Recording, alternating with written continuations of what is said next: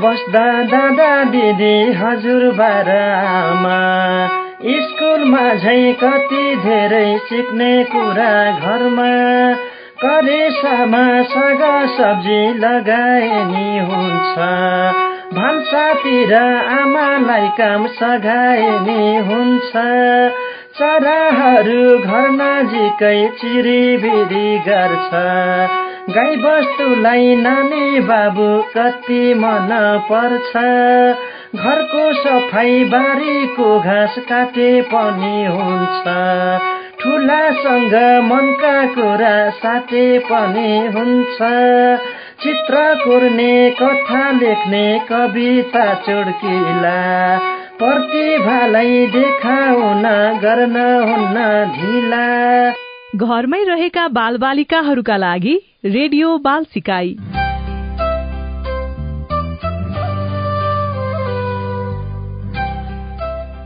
Para भाइ बहिनीहरू नमस्कार, सन्चै हुनुहुन्छ? रेडियो बाल सिकाई कार्यक्रमको 117औं अंकमा तपाईहरुलाई स्वागत छ। यो कार्यक्रम देशभरका बालबालिकाको सिकाइमा टेवा पुर्याउन तयार पारिएको हो। यो कार्यक्रमले बालबालिकाहरूलाई नयाँ नौलो तथा सृजनात्मक क्रियाकलापहरूमा संलग्न गराउने उद्देश्य राखेको छ। यो कार्यक्रम रातो बंगला फाउन्डेशन, रातो बंगला स्कूलको साझेदारी कार्यक्रम आरबी पब, एनसेल र कोराप सीआईएन को संयुक्त प्रयासमा सञ्चालन गरिएको हो। भाइ बहिनीहरू, आज हामी कथा बुन्ने क्रियाकलाप गर्दैछौं। यसको लागि तपाईसँग कोही एकजना व्यक्ति हुनुपर्छ है। यो क्रियाकलाप हामीले कथा वाचन सकिएपछि गर्छौं, त्यसैले कसैलाई साथमा नै राख्नुहोला है। आजको हाम्रो पहिलो तथ्य काली गण्डकीको बारेमा। काली गण्डकी अथवा गण्डकी नदी संसारको सबैभन्दा गहिरो गल्छी बनाएर बग्ने नदी हो।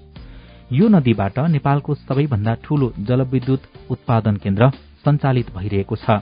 यो नदीले ठूलो मात्रामा कालो रंगको माटो बगाएर ल्याउने भएकाले यसलाई काली गण्डकी नामाकरण गरिएको हुनुपर्दछ। काली गण्डकी नदी तिब्बतमा उत्पत्ति भएर मुस्ताङ जिल्ला हुँदै नेपाल छिर्छ। कागबेनी भन्ने स्थानमा मुक्तिनाथ मन्दिरमा उत्पत्ति हुने काग खोला र मुस्ताङ खोला मिसिन्छन् र त्यसपछि उक्त नदीलाई कालीगण्डकी भनिन्छ।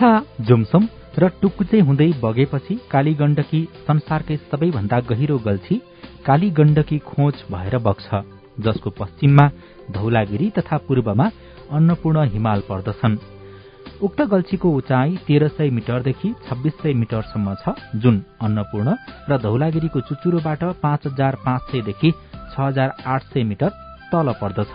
उक्त खोजबाट निस्केपछि गलेश्वरमा राहुघाट खोला, बेनीमा म्याग्दी खोला, कुस्मा नजिकै मोदी खोला, रुद्रबेनीमा बडीगाड, आधी खोला आदि मिसिन्छन्। त्यसपछि कालीगण्डकी पूर्वतर्फ मोडिन्छ, जुन देवघाटमा गएर सेती गण्डकी तथा त्रिशुली नदीसँग मिसिएर दक्षिणतर्फ बहन थाल्दछ। देवघाटबाट पहाड़ी भूभाग छिचोलेर बहन थालेपछि यसलाई नारायणी तथा सप्तगण्डकी भनिन्छ। हिन्दू धर्मका विष्णु भगवानको साक्षात रूप मानिने अति दुर्लभ शालिग्राम पाइने एकमात्रै स्थानका रूपमा रहेको तथा मुक्तिनाथ र देवघाट जस्ता पवित्र धार्मिक स्थलहरूलाई जोड्ने कालीगण्डकी नदीको धार्मिक र सांस्कृतिक मात्र नभई पर्यटकीय महत्व समेत रहेको छ। रामपुर नगरपालिकाको वडा नम्बर 1 मा शालिग्राम संग्रहालय रहेको छ। आजको अर्को तथ्य चस्माको बारेमा। आजको आधुनिक युगमा घाममा लगाउने कालो चस्मा वा भनौं सनग्लास वा गगल्स फेसनको एउटा पर्याय भएको छ। आफूलाई आधुनिक देखाउन कालो चस्मा अपरिहार्य जस्तै भएको छ। बिना कालो चस्मा हाम्रो फेसन अधुरो जस्तो देखिन्छ। तर तपाईहरुलाई यसको इतिहास थाहा छ त? यसको सुरुवात कहिले र किन भयो होला भनेर? सनग्लास कहिलेदेखि सुरु भयो भनेर भन्न गाह्रो छ, तर इतिहासलाई पल्टाएर हेर्ने हो भने मानिसहरूले सूर्यको हानिकारक किरणबाट बच्नको लागि हात्ती दाँतले बनेको चस्मा प्रयोग गर्ने गरेको पाइन्छ। यसको आकार अहिलेको भन्दा निकै फरक थियो। यसको आँखा अगाडि सानो आयात आकारमा काटिएको हुन्थ्यो, जसले गर्दा सूर्यको हानिकारक प्रकाश थोरै भन्दा थोरै आँखामा पुग्दथ्यो। यसको प्रयोग ग्रहण लागेको समयमा मात्र गरिन्थ्यो, तर 12औं शताब्दीमा आएर चीनले यसमा परिवर्तन ल्यायो। उनीहरूले गोलो कालो सिसा प्रयोग गर्न थाले। यस्ता चस्माले सूर्यको तेज प्रकाश रोक्न सक्दथ्यो, तर हानिकारक प्रकाश रोक्न सक्दैनथ्यो। यसमा समय अनुसार केही साधारण परिवर्तनहरू भए तर 1752 मा आएर यसमा व्यापक परिवर्तन भयो। जेम्स स्कोफले चस्मामा रंगीन लेन्सको प्रयोग गरे। उनको भनाइ अनुसार यस्ता रंगीन लेन्सले सूर्यको हानिकारक प्रकाशबाट सुरक्षा दिन्छ। 19औं शताब्दीमा आएर यस्ता खाले चस्माहरू सामान्य हुन थाल्यो। 1920 मा अमेरिकाका स्याम फोर्डले सूर्यको हानिकारक प्रकाशबाट सुरक्षा दिने लेन्सको प्रयोग गरी चस्माहरू बजारमा ल्याए। यस्ता खाले चस्मा आम मानिसहरूले व्यापक रूपमा प्रयोग गर्न थाले। यसको प्रयोग पर्वतारोही र मरूभूमि पर्यटकहरूले धेरै प्रयोग गर्न थाले। समुद्री क्षेत्रमा यो अत्यधिक बिक्री हुन थाल्यो किनकि यसले सूर्यको कडा प्रकाशलाई सजिलै रोक्दथ्यो। यही समयमा यसको स्वरूप र आकारमा पनि परिवर्तन हुन थाल्यो। 1930 मा एडमिन आइसल्याण्डले पहिलोपल्ट पोलराइज फिल्टर सिसा प्रयोग गरे जसले आधुनिक सनग्लासको युगमा प्रवेश गराए। उनको चस्मा साधारण व्यक्तिहरूले मात्रै होइन चर्चित कलाकारहरूले पनि रुचाएर लगाउन थाले जसले गर्दा यो युवाहरूको पहिलो रोजाई हुन पुग्यो। समयको माग अनुसार यसको आकार, रंग र डिजाइनमा व्यापक परिवर्तन हुन थाल्यो। अहिले बजारमा थुप्रै ब्रान्डका चस्माहरू पाइन्छन्। राम्रा कम्पनीले चस्मामा राम्रो सामानहरू प्रयोग गर्नुको साथै यूभी फिल्टरको प्रयोग गर्दछन् जसले आँखालाई सूर्यको हानिकारक प्रकाशबाट मात्रै बचाउँदैन, छाला तथा आँखाका रोगहरूबाट पनि बचाउँछ।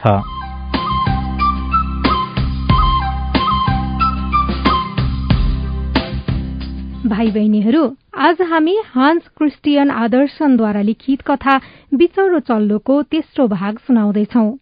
पहिलो भागमा पोथी हाँसले लगभग सबै बच्चाहरू पाइसकेकी थिए तर एउटा ठूलो फूल नफुटेकाले ऊ दिक्क थिए। तर अन्त्यमा त्यस फूलबाट पनि चल्ला निस्कन्छ तर चल्ला नराम्रो देखिन्थ्यो। अरू हाँसहरूले उसलाई जे भने पनि आमा हाँसले उसलाई माया गर्थ्यो।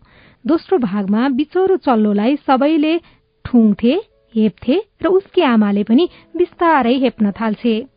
त्यहाँबाट ऊ भाग्छ र कुनै बुढीले उसलाई आफ्नो झुपडीमा राख्छिन्। तर त्यहाँ भएका बिरालो र कुखुराको कुरा सुनेर ऊ दिक्क हुन्छ, उक्त झुपडी पनि छोडेर जान्छ। अब बिचौरो चल्लालाई के हुन्छ सुनौ कथाको तेस्रो अथवा अन्तिम भाग सुधा ओझाबाट।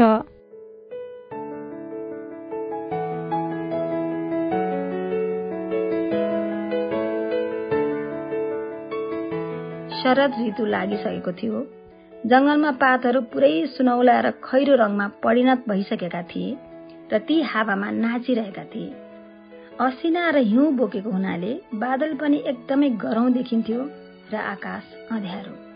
एउटा लेकाले काग बारमा बसेर जाडाले गर्दा का का गरेर चिच्याउँदै थियो।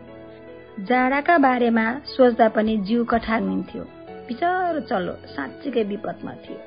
एक दिन साँझमा आफ्ना चम्किला किरणहरू समेट्दै सूर्य अस्ताउनै लागेको बेला ठूला चराहरूको एउटा ठूलो हुल झाडीबाट बाहिर निस्क्यो।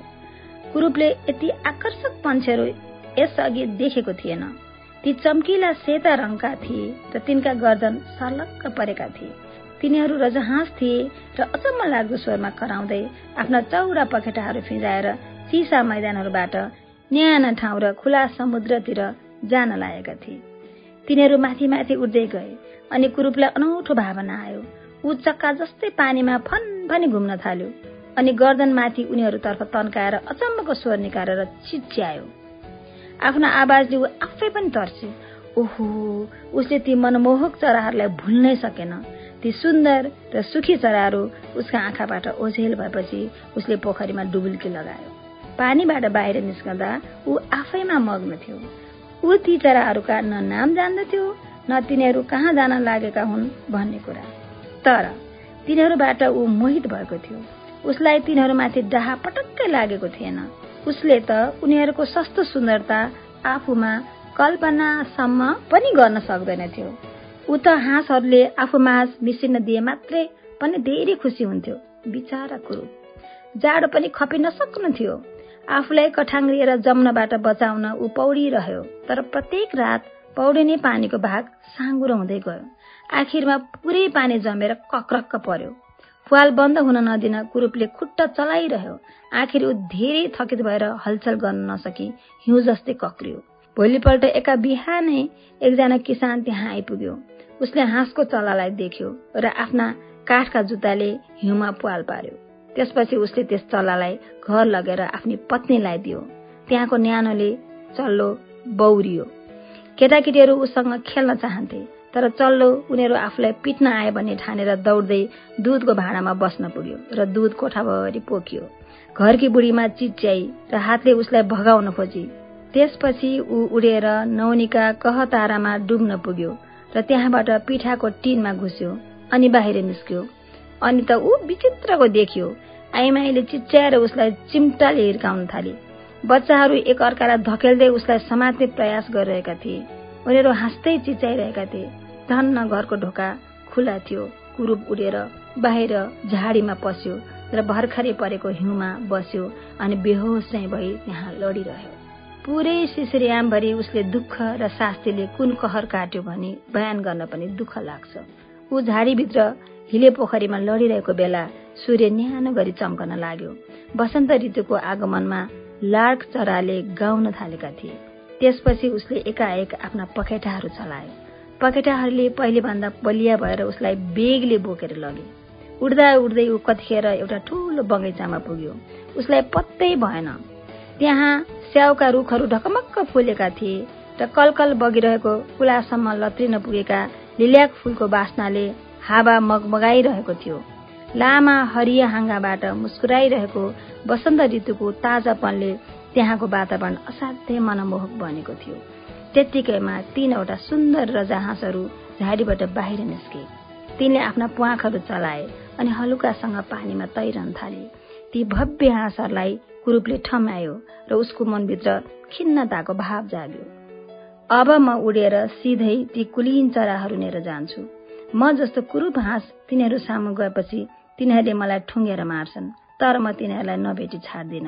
जेसुकै होस्, बरु म उनीहरूकै हातबाट मर्छु। हाँसको कुटाइ खानु, कुखुराको ठुङ्गाइ सहनु, चारा दिने केटीको लात खानु र जाडो याममा यस्तो गोता खानुभन्दा त्यही जाति छ। त्यसपछि उडेर ऊ पानीमा पुग्यो र ती तेजस्वी हाँसहरू भएतिरै पौडिन थाल्यो। उनीहरूले उसलाई देखे अनि आफ्ना खुजमुजिएका प्वाख लिएर ऊ भएतिरै बढ्न थाले। मलाई मारिदेऊ, बिचरो चल्लाले भन्यो र आफ्नो टाउको पानीको सतहमा झुकाएर आफ्नो मृत्युको प्रतीक्षा गर्न थाल्यो। तर सङ्लो पानीमा उसले के देख्यो? त्यहाँ पहिलेको जस्तो ध्वासे कालो कुरूप र घिनलाग्दो चल्लो थिएन। त्यहाँ त एउटा रजाहाँसको छाया थियो। रजाहाँसको फूल छ भने हाँसकै बथानमा जन्मे पनि केही फरक पर्दो रहेनछ। आफूले अहिलेसम्म भोगेका दुःख र कष्टहरू सम्झदा उसलाई खुसी नै लाग्यो। साँच्चीकै खुसी के हो उसले बल्ल बुझ्यो र आफू वरिपरिको सुन्दरतामा रमाउन थाल्यो। रजाहाँसहरू उसका वरिपरि पौडिन थाले र आफ्ना चुच्चाहरूले उसलाई सुमसुम्याउन थाले। त्यतिकैमा ससाना केटाकेटीहरूले बगैँचामा आएर पानीमा रोटीका टुक्राहरू फ्याँक्न थाले। एउटा सानो केटो करायो, ए एउटा नयाँ थपिएछ। त्यसपछि तिनीहरू सबै थपडी बजाउँदै खुसीले नाच्न थाले र आफ्ना आमा बुवालाई बोलाउन दगुरे।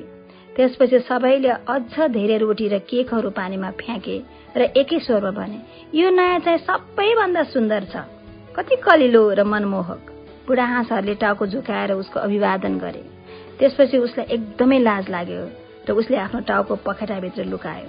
उसले किन त्यसो गर्यो ऊ आफैलाई थाहा थिएन। ऊ एकदमै खुसी थियो, तर उसमा घमण्ड भने अलिकति पनि थिएन। हुन पनि स्वच्छ हृदयमा घमण्ड हुँदैन। अरूले आफूलाई कसरी सताएका थिए र कति खिसी उडाएका थिए भन्ने कुरा उसले सम्झ्यो। अब अहिले सबैले उसलाई सबैभन्दा सुन्दर चरामध्ये सर्वश्रेष्ठ भनेको उसले सुनिरहेको थियो। त्यसपछि लिल्याकहरूले आफ्ना हाँगा पानीमा ऊ भएको ठाउँसम्म झुकाए र सूर्य पनि एकदमै तेजिलो भएर चम्क्यो। त्यसपछि उसले आफ्ना प्वाखहरू फरफरायो, आफ्नो सर्लक्क परेको गर्दन उठायो र भित्री हृदयमा नै उल्लासपूर्ण स्वरमा भन्यो, म यति खुसी हुन सकुला भनी कल्पना पनि गरेको थिइनँ म कुरूप हुँदा। शरद ऋतुमा बिचरो चल्लो किन विपदमा थियो? राजहाँसहरूको हुललाई देखेर ऊ किन दुखी थिएन? किसानका छोराछोरीहरू ऊसँग खेल्न खोज्दा ऊ किन भाग्यो? ऊ भाग्ने क्रममा के भयो? उसले किन राजहाँसहरू भएतिर जाने निदो गर्यो त? बिचरो चल्लो आखिरमा के निस्क्यो त? उसले सुख र दुःख के रहेछ भनी कसरी थाहा पायो? अनि भाइ बहिनीहरूलाई कथा कस्तो लाग्यो त?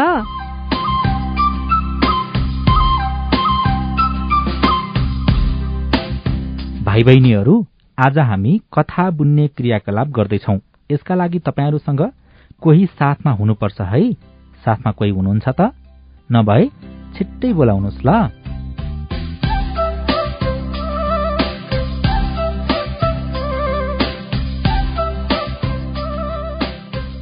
यस क्रियाकलापमा हामीले तपाईहरुलाई कथाको कुनै सुरुवाती वाक्य दिन्छौं र तपाईहरुले पालै पालो गर्दै उक्त वाक्यसँग मिल्ने वा सम्बन्धित थप एक वाक्य थप्दै जानुपर्छ है। जस्तै पहिला एउटा उदाहरण सुन्नुहोस्। यदि कथाको सुरुवाती वाक्य आज खरायोलाई अल्छी लागेको छ किनकि ऊ हिजो राति अबेर सुतेको थियो। हिजो उसको जन्मदिन थियो। त्यसैले उसको घरमा मुसा, परेवा, छुचुन्द्रो, जरायो र अरू साथीहरू पनि आएका थिए। जन्मदिनको केक काट्नलाई खरायोको सबैभन्दा मिल्ने एकजना साथीलाई कुर्दै थियो। खरायोको सबैभन्दा मिल्ने साथी कछुवा थियो। अबेरसम्म पनि कछुवा आएको थिएन। कछुवालाई खरायोको घरसम्म आइपुग्न धेरै समय लागेको थियो। अन्त्यमा राति अबेर गरेर कछुवा आइपुग्यो। कछुवा आएपछि केक काटेर खाएर नाचगान गरेर सबै फर्किए। सबै फर्किएर गएपछि घर सफा गरेर सुत्दा बेलुकी धेरै अबेर भइसकेको थियो। त्यसैले आज खरायोलाई अल्छी लागेको छ। खरायोले आज दिनभरि नै सुत्ने विचार गरेको छ। तपाईहरुले कसरी यो कथा बुन्ने भनेर कुरा बुझ्नुभयो होइन त? अब हामीले एउटा कथाको सुरुवाती वाक्य दिन्छौं है। पालै पालो अघि भनिए झैं गरी कथा बुन्नुहोस्। कथाको सुरुवाती वाक्य छ, आज भ्यागुतोलाई धेरै हिक्क हिक्क आएको छ। कथा बुन्न थालौं।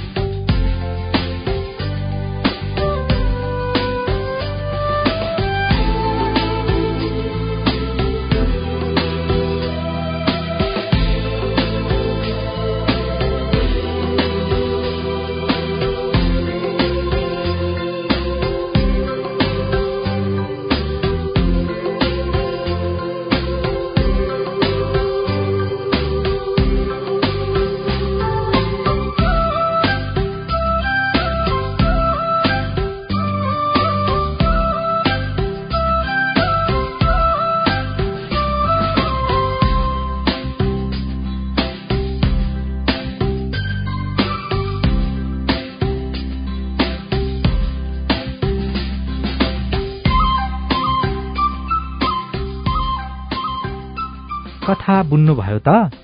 यदि सकिएको छैन भने कार्यक्रम सकिएपछि पूरा गर्नुहोस् है र बनेको कथा हामीलाई पठाउनुहोला। क्रियाकलाप कस्तो लाग्यो? साथै अरू समयमा पनि साथीहरूसँग यस्तै कथा बुनेर खेल्ने गर्नुहोस् है।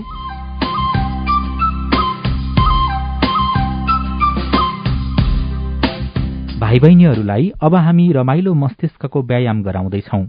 तयार हुनुहुन्छ त? यसको लागि तपाईहरू सजिलो हुने गरी सिधा उभिनुहोस्। अब खुट्टा फट्टाउनुहोस् र दुवै खुट्टाको बीचमा लगभग 1 फिटको दूरी राख्नुहोस्। तपाईको दायाँ हात माथि उठाउनुहोस्। अब तपाईको बायाँ खुट्टा उठाउनुहोस् र दायाँ हातको कुहिनाले बायाँ खुट्टाको घुँडा छुनुहोस्। फेरि सिधा उभिनुहोस्। यही प्रक्रिया बायाँ हात र दायाँ खुट्टामा पनि दोहोर्याउनुहोस्। पालै पालो गरी यो प्रक्रिया 8 पटकसम्म दोहोर्याउनुहोस्।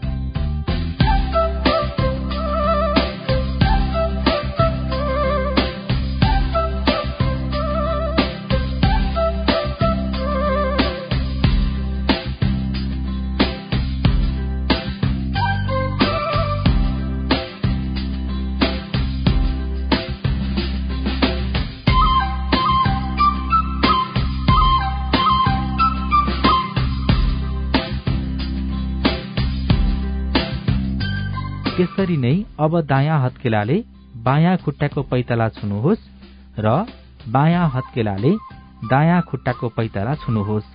यो प्रक्रिया पनि 8 पटकसम्म दोहोर्याउनुहोस्।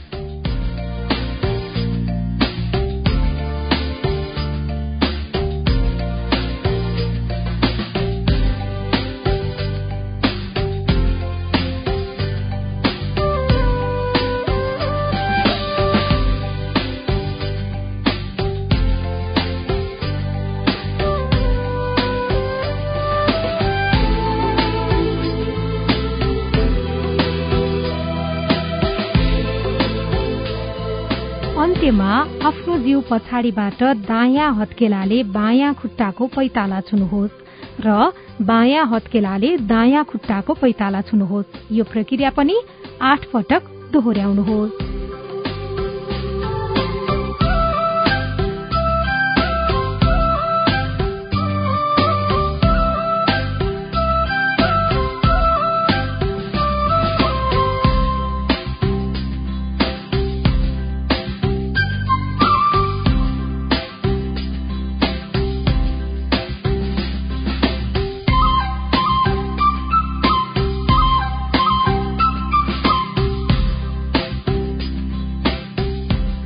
यो व्यायामले दायाँ र बायाँ मस्तिष्क र तपाईको शरीरबीच समन्वय बनाउन मद्दत गर्दछ।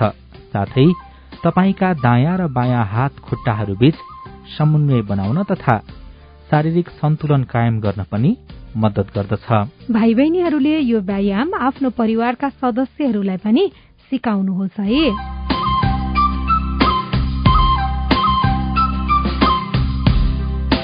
कविता वाचनको खण्डमा आज हामी यो कवि सिद्धिचरण श्रेष्ठद्वारा उपजाति छन्दमा लेखिएको कविता नेपाल वाचन गर्दैछौ।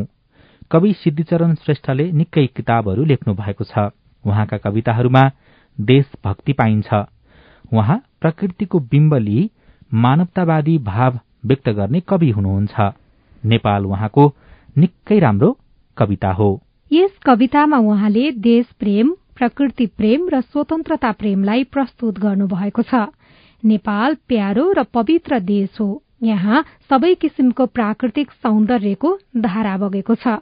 यो धारा संगीतबद्ध छ। ज्यामी, सिपाही र किसानले अनेकौं जित प्राप्त गर्दै यस देशको इज्जत बचाएका छन् भन्ने कुरा कवितामा आएको छ। यिनीहरू हाम्रा बलिया सहारा हुन्। यस देशको सृजनाका लागि पुर्खाहरूले पसिना र रगत बगाएका छन्।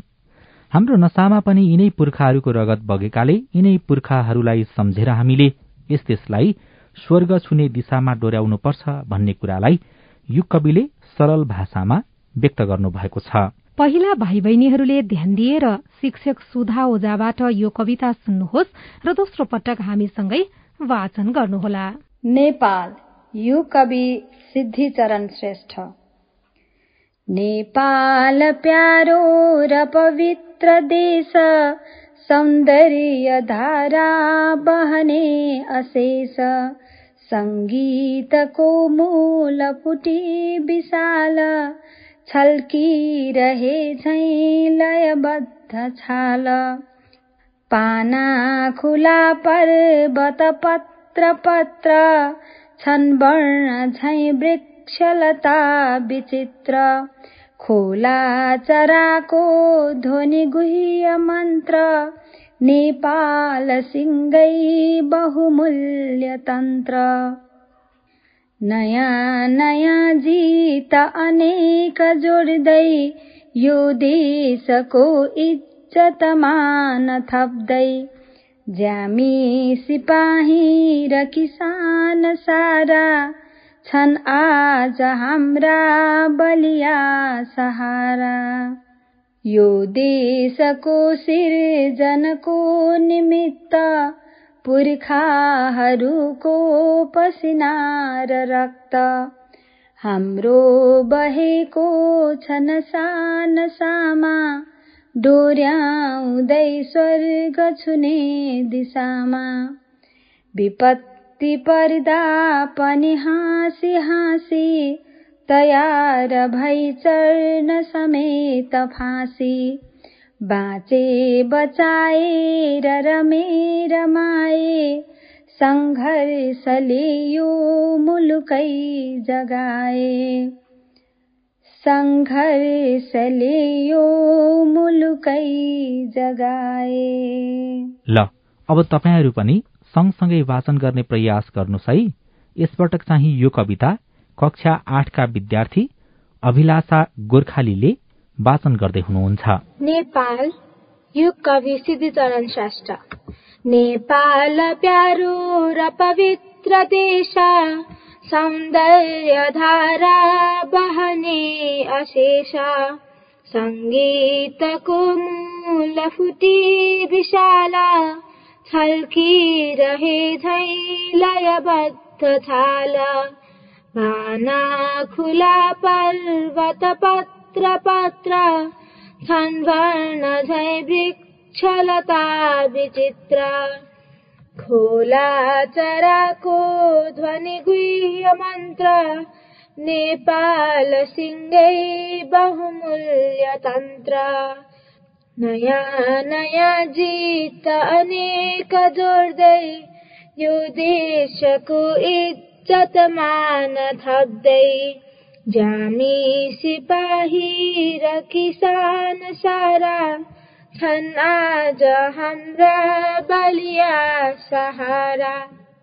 यो देशको सिर्जनको निमित्त, पुर्खाहरूको पसिना र रक्त, हाम्रो बहेको छन् सानसामा, डोर्याउँदै स्वर्ग छुने दिशामा, विपत्ति पर्दा पनि हाँसी हाँसी, तयार भई चढ्न समेत फाँसी, बाँचे बचाएर र मेरो माई, संघर्षले यो मुलुकै जगाए संघर्षले यो मुलुकै जगाए।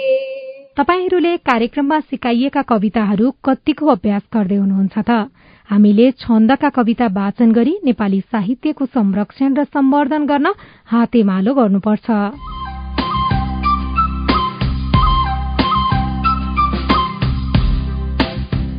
भाइ बहिनीहरू, हामी कार्यक्रमको अन्त्यमा आइपुगेका छौं।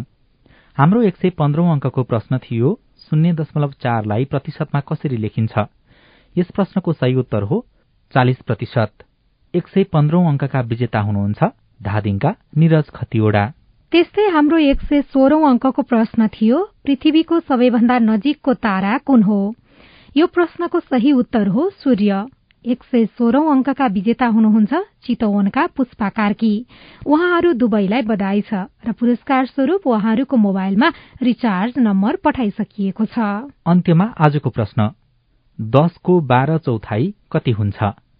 प्रश्न फेरि एकपटक 10 को 12 चौथाई कति हुन्छ?